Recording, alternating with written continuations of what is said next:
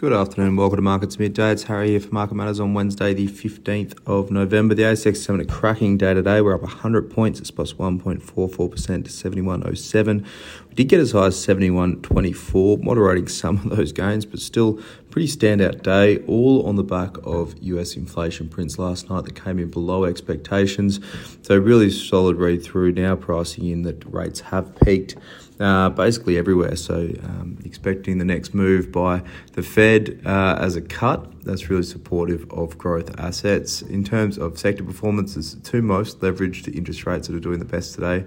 No surprises there. Real estate's up 3.81%, tech's up 3.14%. The worst sectors, energy's down 0.26% and industrial's up 0.18%. So energy is the only sector in the red. Have a look at the hottest three stocks. Centuria Capital, CNI is up 9.49%. Nufarm, NUF up 9.21%. Cromwell Property, CMW up 8%. Weaker stocks, Karoon, KAR, that's down 10.42%. They've just been put into a trading halt with an announcement pending about a transaction there. Looks like some of those details were leaked early. Some people seem to have gotten ahead of that, but it was only put in a trading halt about an hour ago. Computer shares, CPU's down 4.8%. They're hosting their AGM today, so we'll get some more notes out of that one as the day rolls on. QBE is down 4.13% to round out the bottom three there. In terms of stock news today, SRG, it's up 3.76%. They've won $200 million in contracts since their last update. It's about 10 new contracts or extensions to contracts that have been just combined into the one announcement there. It's across mining services and asset maintenance there. Takes the total wins for FY24 to 460 million, continues the momentum of over 1.1 billion last financial year.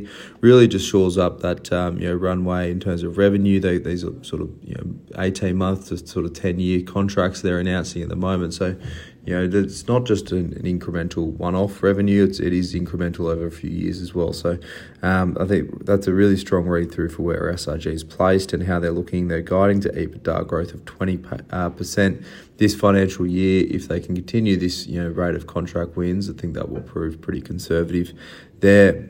Aristocrat, ALL, the gaming company, it's down 3.31%. Really choppy session for these guys. They're out with FY23 results.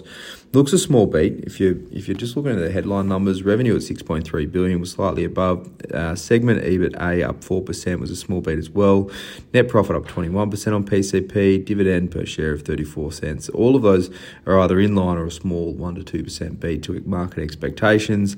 Most of this came on the back of the American gaming segment. That beat with strong sales coming through.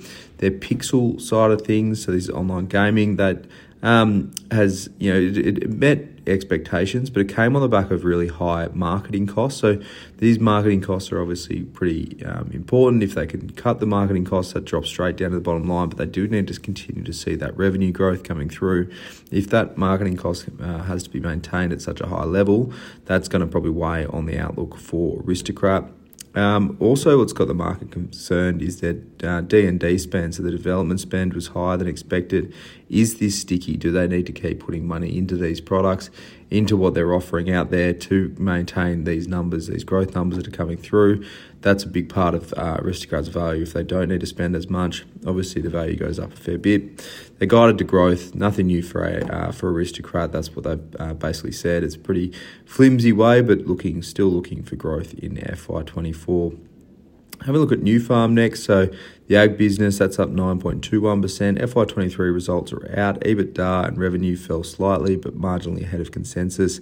And in line with guidance there, receivables were notably high and inventory was notably lower. So normally that would be a read-through for, sort of trying to bring forward sales into the financial year. This was well guided by Nufarm. They did say that they would hold back. Obviously, the ag sector, fertilisers and the like, have been under a bit of pressure through FY23. It's been quite a choppy year. They saw a bit more normalisation in the fourth quarter, so they used that as a way to feed more supply into the market, get more sales. Obviously, that means those receivables are going to be a bit higher at the end of the year. Leverage was below expectations at 1.9%, so a bit of a tick there for Nufarm. They continue to see headwinds in the ag space. No surprises that's as expected. But they do see so the second half of this year is probably an opportunity there. They're going to see a bit more of a skew into the second half again in FY24, same as FY23. They've held FY26 guidance, so they've sort of had a long-term FY26 guidance of an EBITDA figure of over 600 mil. Market's not pricing that in at the moment, so if they can do incremental positive efforts to get to that number, that will unlock a fair bit of value in Nufarm. But obviously the stock's doing quite well, starting to price a bit of that benefit back into that one. Have a look at Asian markets now. Japan's Nikkei's up 2%. US futures are up about 0.1% across the board. We've got UK inflation data out this afternoon. Core is expected to fall to 5.7%, down from 6.1% year on year. US PPI also out tonight, expected plus 0.1% month on month. So a couple of little data points to continue the week there. But for now, that's all for markets at midday for your Wednesday. I hope you enjoy the rest of your afternoon. As always, look out for the Market Matters reports.